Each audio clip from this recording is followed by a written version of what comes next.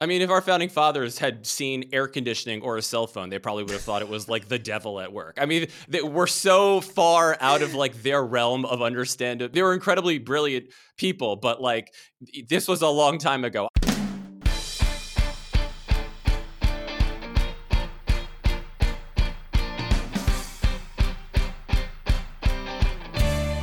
Hello, and welcome to the Politics Girl podcast. I'm your host, Lee McGowan. Let's get into it. Today's pod is a candid conversation with Ben Sheehan.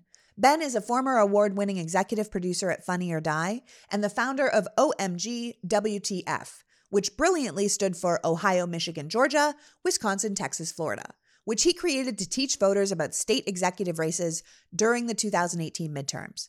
He has been named by The Hollywood Reporter as one of entertainment's 35 rising executives under 35, and in 2016, Ben helped register 50,000 voters through digital videos as the executive director of Save the Day. To this day, the projects he's been involved in have received over 1 billion views online. I'm having Ben on to talk about his book, OMG WTF Does the Constitution Actually Say?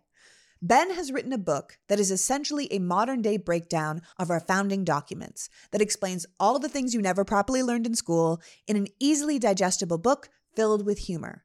When the book was published, Arnold Schwarzenegger said, "I wish this book had existed 50 years ago when I moved to the United States." Ben's constitutional breakdown is a must-read for every current and aspiring citizen. Now, obviously, it would take more than one podcast to talk about the entire Constitution. So today, we're just going to be focusing on the first 12 amendments, which are the amendments that were ratified prior to the Civil War. And the first 10 are what we refer to as the Bill of Rights. Just to give you a little background, the Constitution of the United States was drafted in secret by delegates to the Constitutional Convention in Philadelphia during the summer of 1787. And it was signed on September 17th, 1787, in the assembly room of the Pennsylvania State House known as Independence Hall.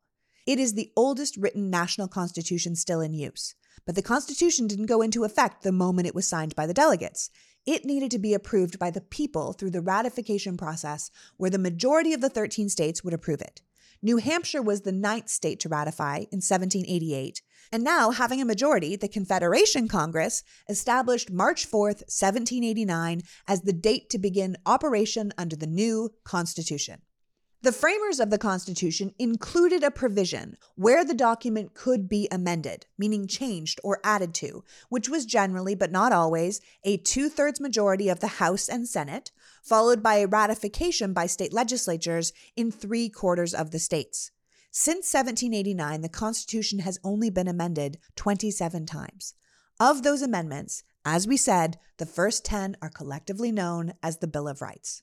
The Bill of Rights, certified in 1791, was written by James Madison, who also wrote the first draft of the Constitution, known as the Virginia Plan, which included legislative, executive, and judicial branches and mapped out the checks and balances. In fact, Madison was so involved in the Constitutional Convention that people refer to him as the father of the Constitution. After the Constitution was written, Madison, John Jay, and Alexander Hamilton wrote the Federalist Papers to further defend the Constitution against criticism, so they could form the basis of their new nation with as little doubt as possible. Madison wrote 29 of the 85 essays, John Jay wrote 5, and as you probably know from the musical, Alexander Hamilton wrote the other 51. The ideas of the Bill of Rights came about before the Constitution was signed because some delegates still had concerns about the federal government's power and wanted more provisions than the original Constitution offered. So Madison wrote 19 amendments in exchange for those delegates' votes. Madison proposed those amendments to Congress on June 8, 1789. He called them the Great Rights of Mankind. The House liked 17 of the amendments, and they sent them to the Senate. The Senate liked 12 of those amendments, and they sent them to the states. The states ratified 10 of those amendments, and those 10 became the Bill of Rights.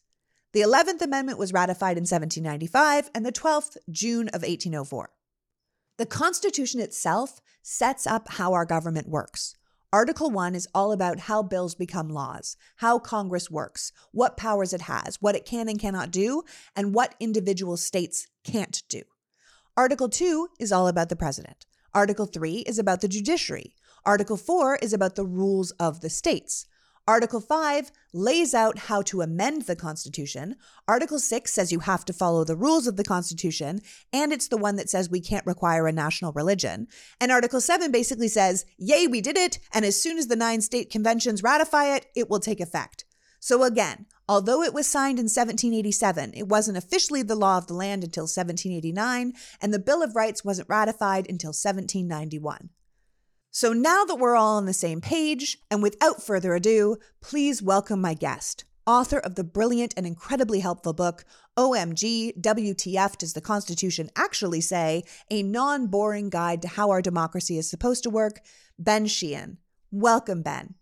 Thank you so much for having me. I'm such a fan. I feel like I've been staring at you in your kitchen for like a year, and now we get to actually meet sort of face to face. Woohoo! No, it's totally face to face. I'm so glad you're here. First of all, let me just say, I wish I wrote this book, right? It is exactly up my alley. It's just taking complicated, often unnecessarily dense ideas and making them understandable and, dare I say, enjoyable. It's a fantastic book, and I'm so grateful that you are here to talk to us about it. Thank you. I'm excited to be here. So how'd you come up with the idea for this book? What made you want to write it?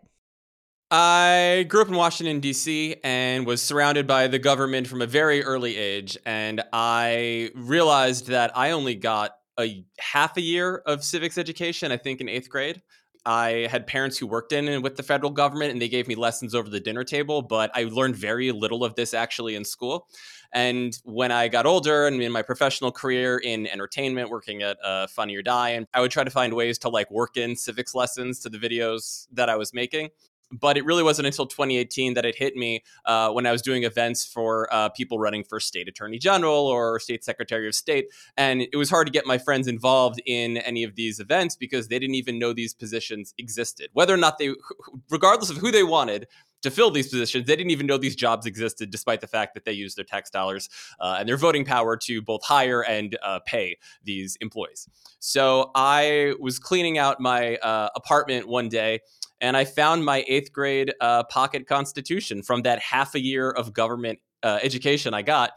And on a whim, I decided to just reread it. I also am the kind of nerdy person that kept their like reading materials from when they were 14. Dude, I have a pocket constitution right here. I totally have it. I'm a nerd through and through. Comes in handy. Yeah. We haven't changed it since. TBD on what's going to happen. But I was looking through it, and it just struck me how unapproachable a lot of the language was. It's obviously important information that pertains to our everyday lives, but it felt like reading it was a different language, and in a way it was. And so my goal was maybe to get people who may not understand how government works or be daunted by the language or the way our constitution is written. If I could make this accessible and easy and make it like explaining it over drinks to a friend rather than like a law professor making you feel stupid for not knowing it. So I decided to write this book, had it vetted by law professors on both sides of the ideological spectrum, and here it is. So you basically realized that we should all know something about something that was also deeply inaccessible. We have this 200-plus-year-old document using sentence structure and weird phrasing that most of us don't even understand. And you were like, we could do better. Because if we understand, then we can start to be like, maybe this should be changed. Maybe this should be changed. Maybe it's time for this. And it comes back to amendments, right? I mean, I gave a little primer on the Constitution in the intro, and I explained to everyone that we were just going to spend today talking about the first 12 amendments, the ones that were written pre-Civil War. But before we jump right into it, how would you define amendment so we're all on the same footing as we go in? An amendment is a change. It's something that we change in the Constitution. We add a provision to it, and it's something that the people who wrote the Constitution really wanted us to do. They really wanted us to be able to change it. They devoted an entire article, Article 5, to this process of changing it. And some of them actually wanted it to be changed pretty frequently. Thomas Jefferson thought that we should change the Constitution, not just amendments, the whole Constitution every 19 years. He said it was like having a coat that fit you as a child, expected to fit you as a grown-up. Laws change, mores change, people change, and the Constitution should change with our times.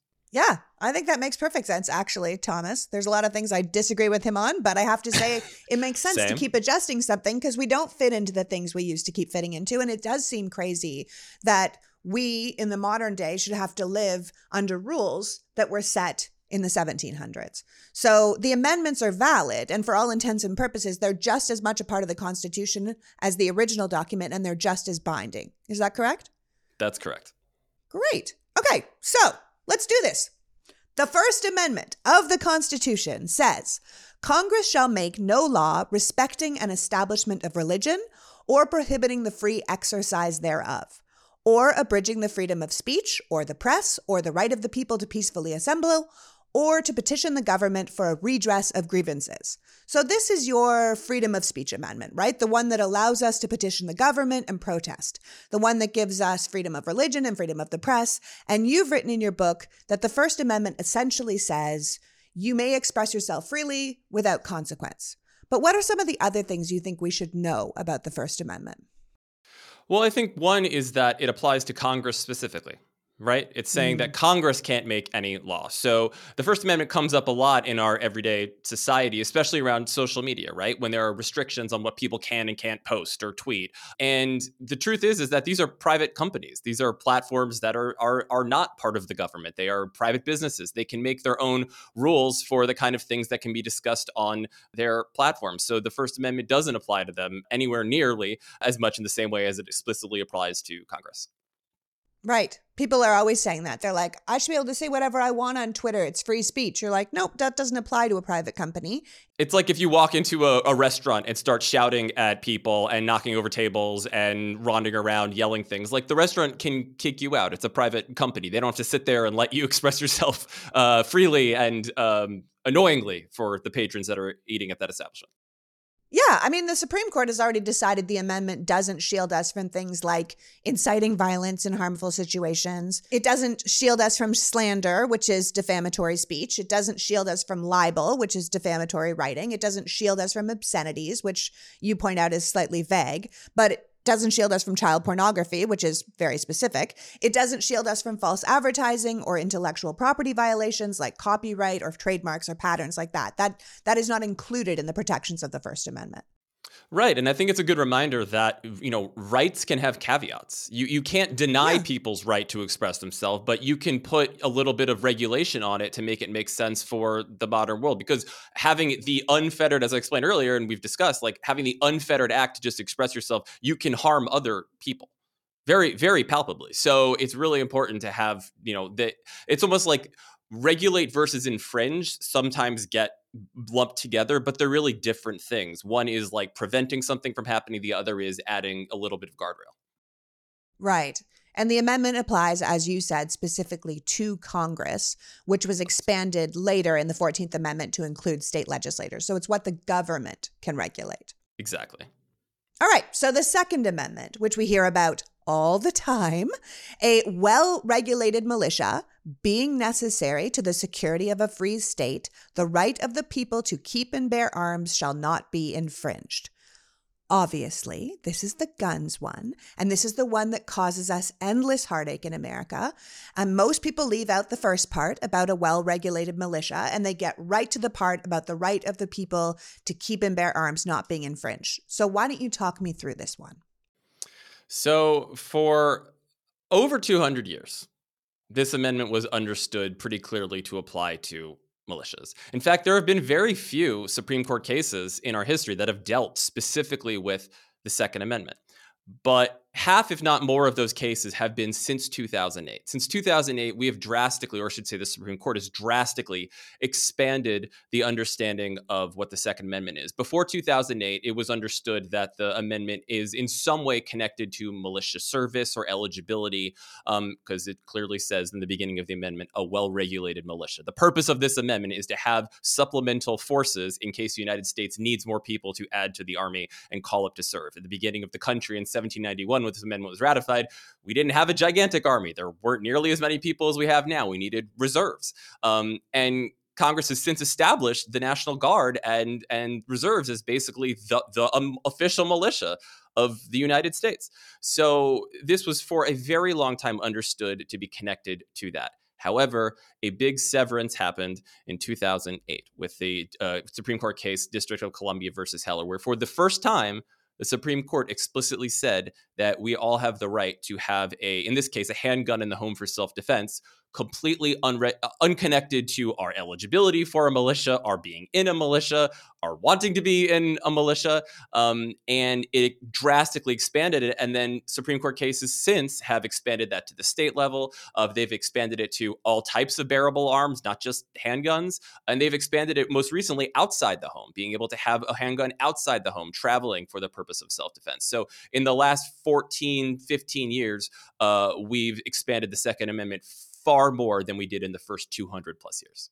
Which means that our gun crisis is not just a strategically American problem. Our gun crisis is a modern American problem. It is something we have literally done to ourselves since, like you said, 2008. There have only been 6, I think you said, Supreme Court decisions directly affecting the Second Amendment since 7 now 1875. with the new one, yeah, but yes. Yeah, and then half of them, more than half of them now, have been since 2008. So this is a modern problem we have brought on ourselves in many ways. I would just say that, again, it's the same thing with the First Amendment, is that you don't see people out in the streets, screaming that, having a libel law is infringing on their First Amendment right, or having laws against copyright violations are infringing on their First Amendment rights. But any sort of common sense, and I should say widely supported regulation across the political spectrum among voters gets this reaction. And I think it's very odd that, there is this huge, I don't think it's odd. I understand why it's happening, but I think it's interesting when you compare the people are fine with having regulations, reasonable regulations on the First Amendment, but any sort of regulation on the Second Amendment leads to this massive uprising outcry. Yeah, it's unbearable to people. The Second Amendment is probably the most debated amendment today. People have been passing around recently former Chief Justice of the Supreme Court Warren Burger's comments on it, which he was basically saying that the Second Amendment has been deliberately misinterpreted, that the right wing of the Supreme Court continues to perpetuate this, what he calls great fraud on the American public, because the framers clearly intended to secure the right to bear arms essentially for military purposes, that it was never supposed to have anything to do with individual gun rights. And we have completely turned that on its end, and it has caused us endless problems. And I think that in the same way that there was a long, almost 50-year plan to overturn Roe v. Wade, there was similarly a decades-long process to try to reframe the understanding of the Second Amendment. You could trace this back to the late 60s, early 70s, when the NRA went from sort of a hobbyist organization. They call it the Revolt at Cincinnati, when almost overnight it became this gun activist, pro-gun organization. And decades later, they worked all of this time to reframe people's understanding of the Second Amendment, to expand the understanding far more than, in my opinion, and the opinion of people like Justice Burger and others, is far more expansive than originally intended. Yeah, and you've taken the time in the book to kind of honestly attempt to interpret this amendment, to really break it down, from free state, meaning free country, not free individual states, to what infringed actually means. And you believe that if someone joins the National Guard or meets the basic requirements, the Constitution absolutely protects their right to own weapons and ammunition, that the government can't stand in the way of that. But you don't believe it applies to regular people. And you and Justice Burger and me, I would all agree with that. And yet, over the years, we've let the Supreme Court kind of turn it over and over again until we don't even know what it stands for. And I think it's something we really should be looking at. We should be looking at that amendment again. Yeah. Okay, so let's move on to the third. The third says, no soldier shall, in time of peace, be quartered in any house without the consent of the owner, nor in time of war, but in a manner to be prescribed by law. Do you want to interpret that for us? This is the you can't have a forced roommate amendment. Basically, at the during the Revolutionary War, you had English soldiers forcing themselves into people's homes and eating their food and sleeping in their rooms, and people didn't want that. They didn't really like it. So we passed this amendment saying that soldiers can't do this unless we are currently at war, and Congress passes a law and says, okay, we actually do need some soldiers to be lodged in this room. Obviously, again, amendments that were ratified in 1791, things have changed. So this hasn't really been a very relevant amendment since then, but it is nice to know that we can't have forced roommates. Yeah, basically the framers were like, we don't love it that King George makes us colonists host soldiers, and we're just going to write down a rule that makes it so no one can ever do that again. There you go. All right. The Fourth Amendment says the rights of the people to be secure in their persons, houses, papers, and effects against unreasonable searches and seizures shall not be violated, and no warrants shall issue but upon probable cause, supported by an oath or affirmation, and particularly describing the place to be searched and the persons or things to be seized. So basically, the government can't search or steal our stuff without reason. Basically, they can't randomly detain you without probable cause. They have to have some sort of indication that you are about to commit a crime, that you have committed a crime, in order to detain you, to get a warrant to search your things. This includes both you on your person. This includes where you live, where you work, your place of residence. So it protects our personhood, our livelihood from random government interference, searching, and seizure. Yeah, and warrants for searches and seizures can only be issued if there is what they call probable cause, which is a reason to suspect criminal activity. And in those cases, you have to provide evidence under oath, or what they call affirmation, to receive a warrant. And the warrant has to describe the specific place or places that need to be searched and the people or objects that can or cannot be seized. So basically, what happened at Mar-a-Lago with Donald Trump, the FBI couldn't just burst into his house and search everything without a warrant and probable cause. They had to prove to a judge with evidence that he was withholding top secret documents, and this was the only way to get them. This is also the amendment that prevents illegally obtained evidence from being used in court. Is that right? Yes, you can't obtain evidence illegally and then use that at a later date, basically. And there have been modern examples where this has been discussed and potentially violated. You know, the stop and frisk laws that were happening in New York City. You know, in my opinion and the opinion of judges as well, was that it was a violation of this amendment. I mean, this is incredibly important. If this amendment didn't exist, people could be detained at any time. Their things could be taken without any real evidence to do so. It would be anarchy. Yeah. You also point out in the book that when we are undergoing searches of our person at airports or at courthouses, that's actually questionable to the Fourth Amendment. Teachers and administrators at schools going through kids' lockers or going on their persons or going through their bags to look for drugs, that's actually a little questionable when it comes to the Fourth Amendment.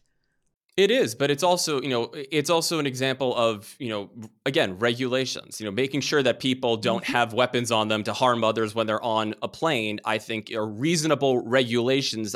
They're not infringements. They're not preventing anything, but they're making things safer. It's the guardrails rather than the infringement. Again, same with the laws that have regulated the First Amendment, the Second Amendment, and plenty of other amendments. I mean, you say in the book that Madison was thinking about things like physical searches and seizures, but he wouldn't have considered things like blood tests or data privacy, right? So this is kind of the example where we start thinking that science and technology have evolved beyond the person who wrote the amendments could have ever possibly grasped. Like, this amendment probably needs an amendment, one that speaks to our modern world. I mean, quite frankly, the Second Amendment needs an amendment that speaks to our modern world, because there's no way Madison was considering automatic rifles either when he wrote that. I mean, if our founding fathers had seen air conditioning or a cell phone, they probably would have thought it was like the devil at work. I mean, we're so far out of like their realm of understanding. They were incredibly brilliant people, but like this was a long time ago. I mean, 20, 30 years ago, I probably wouldn't have expected to have literally all information ever created in society in the palm of my hand. But here we are. So yes, there are definitely laws that need to be updated to protect our privacy in the digital age. And I think our Congress across the board is behind the times of that. I think anyone who watched the TikTok hearings, some of the questions that have been asked there, also the ones that were asked of Mark Zuckerberg at Facebook and other tech founders, like clearly the people who are studying this and tasked with keeping us safe are not as literate on the issue as they should be. And if anything, it's an argument for newer members of our legislature, not just at the federal level, but across the country, are needed. Yeah, I totally agree with that. All right, let's move to the Fifth Amendment. It's a long one, okay? So stick with me here. It reads, "No person shall be held to answer for a capital or otherwise infamous crime unless on presentment or indictment of a grand jury, except in cases arising in the land or naval forces or in the militia, when actual service in time of war or public danger. Nor shall any person be subject for the same offense to be twice put in jeopardy of life or limb, nor shall be compelled in any criminal case to be witness against himself, nor be deprived of life, liberty, or property without due process of law, nor shall private property be taken for public use without just compensation. Now, this is a big one. It's your right to a fair trial amendment, right? And this is your Fifth Amendment when you take the Fifth. So talk me through it. Sure. So I think one thing that obviously has come up recently is, people are discovering what a grand jury is with what's happening in New York. Now, obviously, this is a state case, not a federal case. But at the federal level, we have a right to be indicted by a grand jury, and these are our peers. These are people among us. This isn't a king who's coming in and saying, you're indicted of this crime, you have to go to trial. These are people who live among us. These are our friends, our neighbors, our fellow citizens. So I think it's really revolutionary when you look back that they gave other people, the power to judge fellow people and not have it be some sort of totalitarian thing where you're locked up and thrown in jail and you don't have any rights at all. In fact, the Constitution, not just in this amendment, but all throughout, there are so many protections against this type of thing. You can't, bills of attainder aren't allowed, being able to lock somebody up and punish them without a trial. Suspending habeas corpus, which is the ability to demand to know why you were detained and go appear before a judge. So this is one of those amendments that is really revolutionary, in my opinion, for protecting individuals who are accused of crimes. Yeah. I mean, obviously, like I said, this is the one where you can plead the Fifth and not incriminate yourself in court. But this is also the one with double jeopardy, where you can't be tried twice for the same crime. This is the amendment that says if you're being tried for a capital crime, meaning the death penalty is possible, or for another serious crime, you have the right to an indictment, which, as you were saying, is a formal accusation by a grand jury of between, just so people know, 16 to 23 U.S. citizens, a jury of your peers, or a trial jury that has between 6 to 12 U.S. citizens. It basically just says you can't be deprived of your life, freedom, belongings without due process of the law. And you can't have your property taken without someone paying for it. Well, that last part is very interesting, where it's the government, Isn't it? basically. It is, and they kind of threw it in this amendment where it's like you have a bunch of rights. You can't be accused of the same thing twice. You have to, if you're going to be accused of a serious crime, a grand jury has to indict you before it goes to trial, all these things. But then they're like, by the way, if the government wants your stuff, they'll pay you a fair rate. What? Where? It seems very shoehorned in, but it's called eminent domain, and it really is intended to apply to, say, if you live near the border or you live near a place where there has to be some sort of government infrastructure put up. The idea is the government will buy the land at a fair rate from you in order to use it for a public purpose. The key word being public purpose. So it is kind of a strange addition to the amendment, and there is room for it to go wrong, but it is something that everyone should be keeping an eye on, especially if you live near a border or a place where a railroad might end up being built. Yeah, or some sort of waterway. I mean, the whole build the wall thing would have had to use a lot of eminent domain, taking people's property from them in order to do that, right? Yes. And then the only other thing I would say about this amendment that we should probably note is that exceptions are made in this amendment for the military, who have their own legal system. Mm-hmm. But essentially, this is the one that promises us due process and fair legal proceedings. Yes, at the federal level, yes. So the Sixth Amendment reads, in all criminal prosecutions, the accused shall enjoy the right to a speedy and public trial by an impartial jury of the state and district wherein the crime has been committed, which district shall have been previously ascertained by law, and to be informed of the nature and cause of the accusation, to be confronted with the witnesses against him, to have compulsory process for obtaining witnesses in his favor, and to have the assistance of counsel for his defense. So the Sixth Amendment is the right to a fair and speedy trial in criminal cases and the right to an attorney. Is that correct?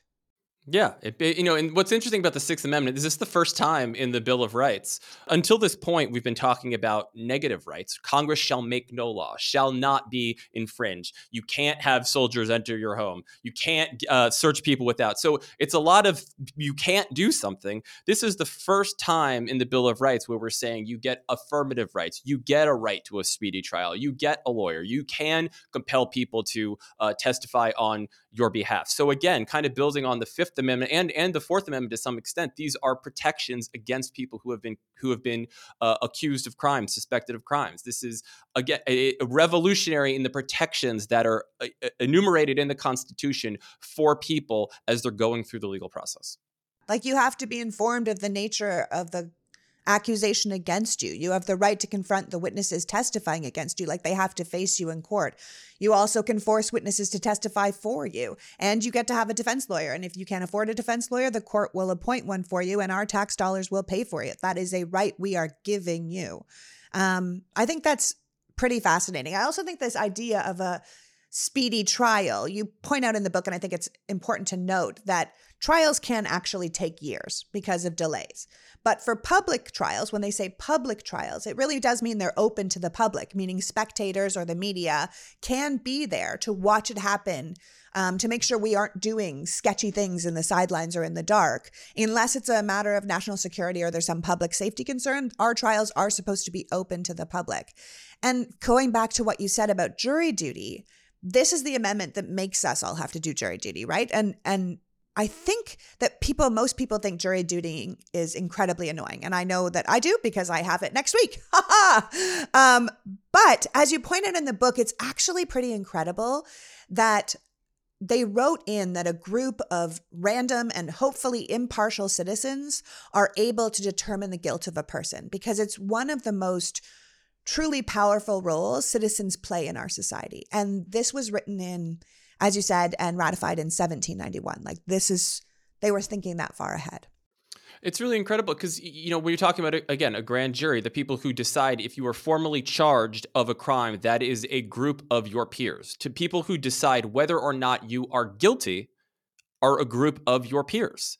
This is giving people, we think of democracy, we almost always associate it with voting, right? But really it is demo, meaning a government ultimately run by the people. Here in the legal process, you have people deciding if you're going to be charged with a crime and go to trial. You have people deciding if you're guilty or not. That's an incredible amount of power, and it gets lost in us having to, take a day off of work and go down and sit in a room and wait. And obviously, there's some very unsexy parts of jury duty, but the actual act of it is incredibly powerful. The fact that over 200 years ago, people designing our government gave us this power. They gave it to us, not a king, not some sort of authority, single authority figure. They gave it to fellow citizens, fellow peers, people who were from the state and the district where the crime occurred. So it's people that, the idea being it's people people who know the nature of the crime, who are familiar with the area. And that, I think, is a really revolutionary, powerful thing. Yeah, and that's what's been forgotten right now with all the shenanigans around Donald Trump's indictment, that it wasn't the Democrats who indicted him. It wasn't the DA who indicted him. It wasn't, Joe Biden who indicted him. It was 23 members of his peers from New York who saw the evidence and heard the testimonies and decided that he deserved an indictment. And that is how it was supposed to be. That is actual justice. So everyone that's saying it's not justice, it actually is. He's had every single one of his rights that are his constitutional rights, things that are in the Bill of Rights, all been appreciated all the way along, including being able to plead the fifth over 400 times in his own, to incriminate himself. He's had all of those rights. Yeah, and it gets lost in the sense that it's like people thinking that a DA can come in and it's all like they can present the evidence, they can make their best case, but at the end of the day, it is the grand jury that decides whether or not to indict this person. End of story. Yeah. Since we're talking about a document that was written in the late 1700s, I think it's rather fitting that today's sponsor wants to help us with germs. Did you know that traditional bed sheets can harbor more bacteria than a toilet seat? How repulsive is that? That's why your bed can give you acne and allergies and stuffy noses. It's gross. And this is why Miracle made a whole line of self-cleaning, eco-friendly bedding such as sheets, pillowcases, and comforters that prevent 99% of bacteria.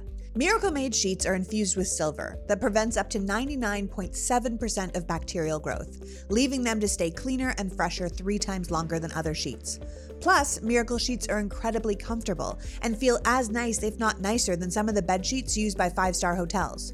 So stop sleeping on bacteria and try Miracle-Made sheets today by going to trymiracle.com/politicsgirl. Mother's Day and Father's Day are right around the corner. This is a perfect way to give someone you love the gift of a better, more luxurious sleep. Use the promo code PoliticsGirl at checkout, and not only will you save over 40%, you'll get 3 free towels with your purchase. A Miracle is so confident in their product, it's backed by a 30-day money-back guarantee. So if you aren't 100% satisfied, you'll get a free refund. No muss, no fuss. So go to trymiracle.com/politicsgirl and use the code PoliticsGirl to claim your 3-piece towel set. Again, that's trymiracle.com/politicsgirl to treat yourself and get 40% off. Today's pod is also brought to you by Green Chef. We cooked Green Chef last night and I was so happy to have it because my husband and I are so overworked. And by the time we got to dinner, I was like, I don't know what the hell we're gonna have. And then I was like, oh yeah, we've got Green Chef. Here's the thing. If you eat a specific way, like keto, protein-packed, vegan, vegetarian, low-fat, Mediterranean, gluten-free, whatever, they have meals for you, tailored specifically to your type of dietary requirement. But if you are just like me and want simple meals you don't have to think about, then you have that too. So last night we ended up having truffle butter steaks with potato wedges and Parmesan roasted broccoli. It was delicious, and it was easy, and I knew that we were eating certified organic high-quality food. With Green Chef, you can choose from over 30 weekly recipes with the option to mix and match meals from different dietary preferences in the same box. So you can have vegan one day and keto the next. They also have something called the Green Market, which is a one-stop shop for a quick breakfast, brunch kit, wholesome lunches, so you can add more to your weekly order and make it easier on yourself. If you'd like to give it a try, go to greenchef.com/politicsgirl60 and use the code politicsgirl60 to get 60% off plus free shipping. That's greenchef.com/politicsgirl60 and use the code politicsgirl60. There's a reason Green Chef is called the #1 meal kit for eating well. Find out for yourself today. Finally, on a cold night in 2010, a boy is stopped by the police while walking home from a party in the Bronx. He's only 16. He's been stopped by the police before, but this time is different. In a special 4-part series, the Generation Y podcast unravels the story of Khalif Browder, a young boy who was falsely accused of stealing a backpack and held without bail at Rikers Island for 3 years. He endured regular abuse by prison staff and inmates and was held in solitary confinement for more than 700 consecutive days. 3 years later, Khalif was released, never having stood trial. This is a story that digs into the injustice of the justice system and a young life caught in the middle. We say innocent until proven guilty, but where do we draw the line between due process and cruelty? To hear this 4-part series, follow Generation Y wherever you get your podcasts. You can listen ad-free on Amazon Music or the Wondery app. And now back to those amendments. And the 7th Amendment is a lot like the 6th. It says, in suits at common law, where the value in controversy shall exceed $20, the right of trial by jury shall be preserved, and no fact tried by a jury shall be otherwise re-examined in any court in the United States than according to the rule of the common law. So basically, this is, you get a fair legal trial in civil cases as well. That's right. And I will just say as a caveat, the $20 has been raised by Congress. It's now $75,000. But there are ways that you could find like loopholes where you could probably bring a federal case for $20. But long story short, Congress has in most cases updated this to be a $75,000 minimum. But again, it's juries for civil cases too. So you're being judged by a group of your peers, people who are from the state and district where the crime occurred. This is, again, revolutionary at every level. I mean, this is, just so people know, a civil case is an offense against a private party, like a workplace discrimination case or breach of contract or property damage. That is what a civil case is. It's different than a criminal case. And they also write in this one that a civil case can't be retried in the same way or for the same crime over and over again. It's sort of like the double jeopardy law from the criminal case. Right. All right, let's move on to the 8th Amendment. Excessive bail shall not be required, nor excessive fines imposed, nor cruel and unusual punishment inflicted. Now, I really want to talk about this one because it feels like this is one that really needs updating, or at least following in our modern world. Yes, we are in very odd company with countries like Saudi Arabia and Iran and China and Vietnam, Iraq, as one of the countries that still executes people for crimes. In fact, as of a couple of years ago, we were in the top 10 countries for capital executions, and it's only us in the Philippines that have a legal for-profit bail bond system. So, you know, in terms of the Constitution being like progressive, I think before this amendment, when it comes to protecting people who are accused of crimes and defendants, starts to get a little regressive here. Also, it's the shortest amendment so far in the Bill of Rights. And so that vagueness has allowed it to be interpreted a number of different ways. I mean, this one seems like a big one to me because I really do think we have major problems with bail. I mean, people can't afford their bail. It's excessive to them. And they say it can't be excessive. It would be excessive to them. So then they end up rotting in prison waiting for trial for a small crime where rich people can get out and go on and live their lives. And you point out in the book that, we have multiple types of bail. Cash bail is one type of bail where you use money as collateral. But you argue, and I think rightly so, that feels a bit unconstitutional because if you're a danger to society or a flight risk, you should have to wait in jail or under house arrest to protect society from you. But if you aren't any of those things, then why do you only get released if you have enough money, but you stay in jail if you don't? Because you point out that nowhere else in the Bill of Rights, including this amendment, does it say that rights only apply to you if you are wealthy enough. And that's right. What's happening with this one.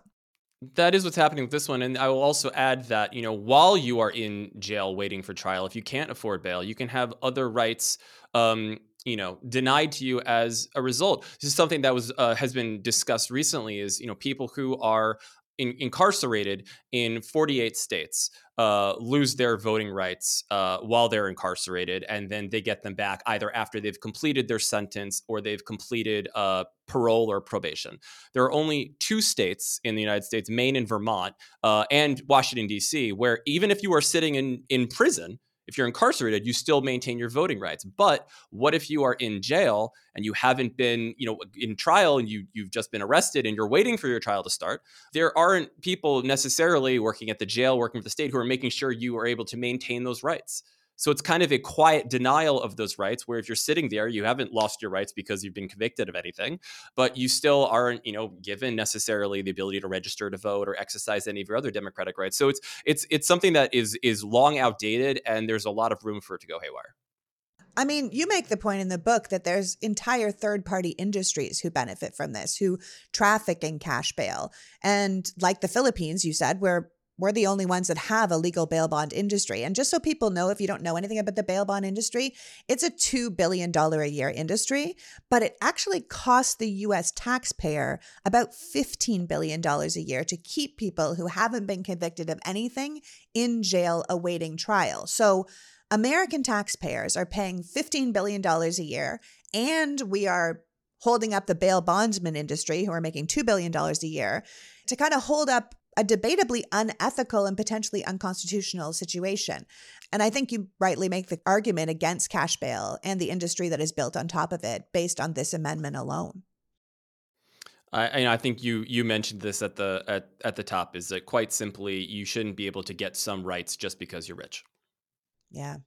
And then it goes back to this cruel and unusual punishment, which you were talking about, the fact that we're one of the only countries that still has us executing people. And you would say it's, the questioning if cruel and unusual is the death penalty. I would say it would fall right into the death penalty. But it also seems like cruel and unusual is the amount of people who are beaten in jail or starved or pushed downstairs in prison as they're awaiting their trial, or people that don't even make it to prison these days because they're gunned down in their cars or on the street or running away from the police. It's like, in many ways, to me, it says a little, reading this amendment, it felt like America's kind of abandoned the Eighth Amendment a little bit. Well, I think, this goes back to the heart of federalism, right? Because a lot of the things you're describing are happening in, county jails, are happening at the county level. I mean, there's a whole criminal system that's separate from the federal government. That's, the state criminal system. And so people who are sitting there accused of state crimes. They're sitting at a county jail. It's run by the sheriff's department, and there is a lack of oversight for stuff like that. And I think a lot of us are honestly naive or haven't been aware of exactly what's been going on, despite many people blowing the whistle on this. So this is something, criminal. We're not going to be able to solve criminal justice reform on this podcast, but this is something that people should be paying attention to. And I will say that a lot of the people who oversee this justice system, you do directly elect in almost every situation. You directly elect your sheriff. You directly elect judges who are a part of the state and county judges. So it's sort of the things that we see further down the ballot where like, I don't know about this or exactly what this does. DA is another example, the perf people who prosecute. So you do actually have a pretty direct hand in picking the people who are involved with things like this. Yeah, absolutely. We always say, make sure you know who you're voting for all the way down the ballot, because all these rules really affect our rights right across the board. So let's get to the Ninth Amendment. The Ninth Amendment reads, the enumeration in the Constitution of certain rights shall not be construed to deny or disparage others retained by the people. What? This one is like, what? I gotta be honest with you. I think this is my favorite part of the Constitution. Oh! And I'll explain why. Because James Madison, I should also add this, James Madison wrote the entire Bill of Rights. He had the foresight to say that if we are listing out certain rights, I don't want it to imply that these are your only rights. There may be things that we forgot. Just as we gave you the ability to amend the Constitution and change it, we shouldn't make it seem like the only rights you have are the ones that are explicitly listed in here. So the rights that you do have in here can't be used to deny other ones that we forgot. And while, I'll give Roe v. Wade as a quick example, right? So that was really based on the 14th Amendment and the right to privacy that falls under the word liberty. But one of the justices who concurred said there actually might be a stronger argument in the Ninth that what's in the Constitution can't be used to deny other rights retained by the people. Right to get an abortion, have abortion rights could be one of those. One example that the Supreme Court has acknowledged is the right to travel, to be able to travel to another country and come back. That's not something explicitly in the Constitution, but we can't use what's in the Constitution to deny that right to travel about. Yeah, I think they've also added like privacy, personal health decisions. They've put that all into the Ninth Amendment too, right? I mean, this basically is, I love this one now that you're saying it. I mean, it's basically saying not all your rights are in here. Just because we said you have these specific rights doesn't mean those are your only rights, because we probably forgot some. Madison was very smart to say that. I mean, he publicly acknowledged that he was probably leaving stuff out, and he left the door open to protect them by the Constitution, even if they weren't originally in there. It's pretty clever. Admitting what you don't know is sometimes a really admirable thing. Oh, I wish more people would do that. All right, the 10th and final amendment of the Bill of Rights says, the powers not delegated to the United States by the Constitution, nor prohibited by it to the states, are reserved to the states respectively or to the people. So this one is basically saying, if we didn't write it down here, we've left it to the states or the people to decide. Correct? This is one of the most powerful parts of the Constitution. I feel like they really did a good final act on the Bill of Rights. It came to like a strong conclusion. Closer. Yeah, he had like a screenwriter arc to him. But this really points out to something that I've talked about in my personal work for years, is that we spend so much time obsessing over federal politics and the federal government. We spend, it's almost now election cycles are basically 4 years long, right? They keep getting longer and longer. The presidency and presidential elections dominate the conversation. Congress has in some ways become a reality show of people just attacking each other on Twitter and quote tweeting ad nauseum. But right here, you have the Constitution specifically saying that if it's not listed in here as a federal power, if it's not something that we say states can't do, it's up to the states and the people, which is quite literally an infinite number of things. So we spend all this time focusing on the federal government when the people who arguably have infinite power over our lives are the people who run our state, especially our state legislatures. State legislatures are all over the Constitution. We're seeing a real-time case of what's happening, especially when it comes to abortion, especially when it comes to guns, what happened in the Tennessee legislature. I mean, this is where the real power centers of America are. They're scattered and they're fractured, but this is, states are the ones with the real power. In many ways, the Constitution has punted power to the states on so many issues. And here it is, spelled out clear as day, that states have almost infinite power in terms of the number of things they can legislate, whereas the Constitution is very specifically limited. Yeah, this is a big check on the federal government's power. And we really should be paying way more attention to the power of the state legislators, because they have, as you said, infinite power. And we have to look no further than, like you said, what has been happening in Tennessee and how they were able to expel members that were duly elected because they didn't agree with what they did. That's a crazy amount of power. Now, the First through the 10th Amendment were ratified on December 15th, 1791. The 11th Amendment was ratified in February 1795, and the 12th was ratified almost a decade later in June 1804. Now, the 11th Amendment says, "The judicial power of the United States shall not be construed to extend to any suit in law or equity commenced or prosecuted against one of the United States by citizens of another state or by citizens subject to any foreign state." Do you want to just translate that for us? Sure. This is my least favorite amendment. If the ninth and the 10th were the good ones, it's like there's The like the 11th was sequel, like, it kind of, yeah, the fourth book. Yeah. Right. The sophomore slump, the sequel doesn't match the original. I think the 11th Amendment is basically the idea that you can't sue states in federal court without their consent, because then somebody from one state could sue another state, and then it basically could just take up a massive amount of the federal government, specifically the court system's time and energy. And this is kind of what was happening. You had people who didn't live in a state suing another state over damages or property they lost during the Revolutionary War, and it just kept spiraling and building. So they put this amendment in there. The concept is something called sovereign immunity, the idea that you can't sue a state basically without its consent. So there are situations where where you can sue another state in federal court, but just sort of having the free reign to just run around suing different states, they felt was something that could infringe on a state's right to self-government. Yeah, but this amendment is kind of reactionary. They didn't like what was happening, so they wrote a little amendment to stop it from happening. I mean, you can still sue your own state in federal court here, but they were basically trying to cut down on lawsuits. And I would say in some ways the 12th Amendment is also a bit reactionary, right? This is where we're going to end it, the 12th Amendment, before we get to what you call America 2.0, post-Civil War. I'm not going to read the entire 12th Amendment because it's extremely long, and people can buy your book to read it or they can look it up on the internet. But the gist of the 12th Amendment is around choosing presidents and vice presidents. Do you want to expand on that a bit? Because I do think with the 12th Amendment being ratified in 1804, it was probably a reaction to the 1800 presidential election. And I think that's where that probably came from.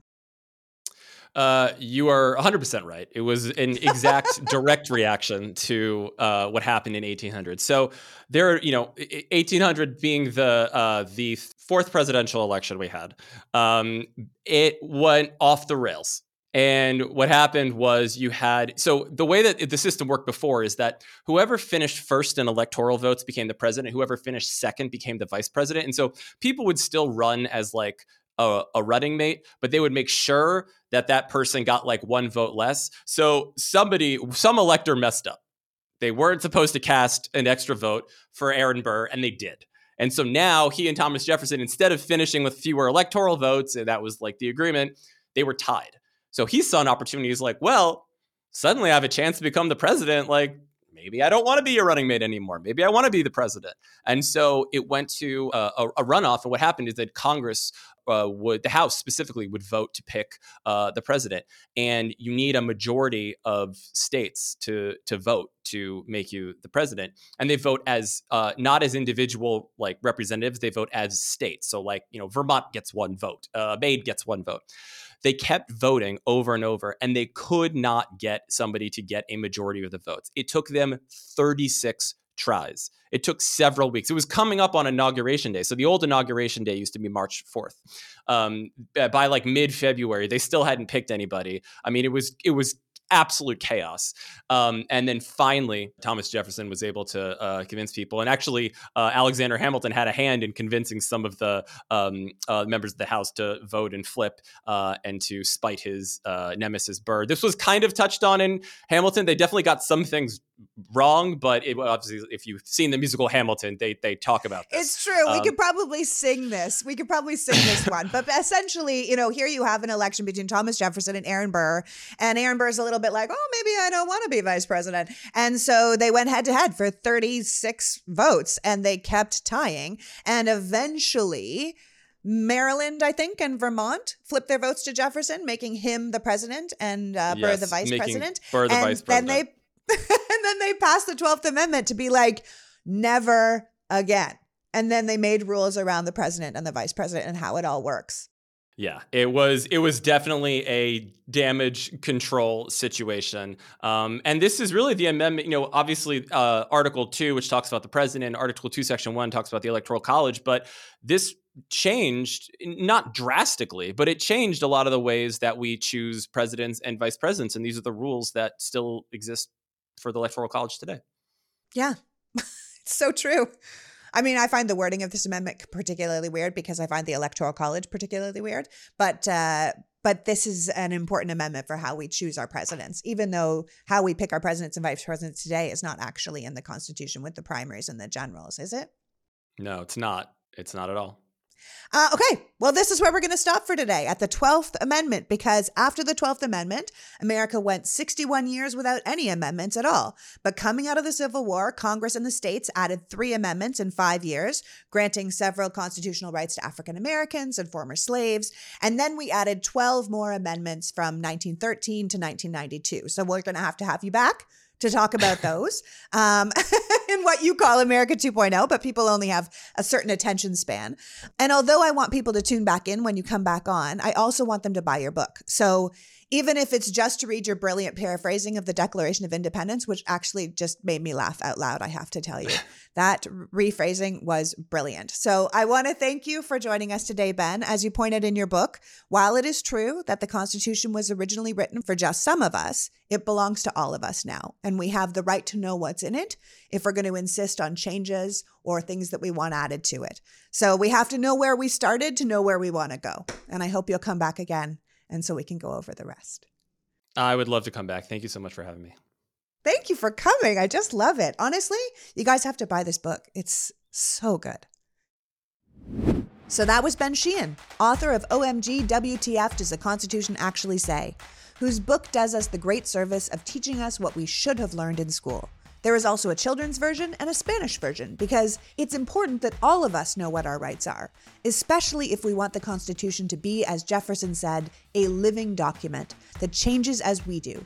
Because why should future generations have to live under outdated principles of a time that is past? So if we decide to change something in the Constitution or fight to keep something in the Constitution, at the very least, we should know what's in the Constitution. And that is why Ben wrote this book. I want to thank Ben for joining us today and you for caring enough about democracy to be here. Now go out and make the world a better place. Until next week, PG out. The Politics Girl podcast is written and performed by me, Lee McGowan, in partnership with the Midas Media Network, and produced and edited by Happy Warrior Entertainment. All rights reserved.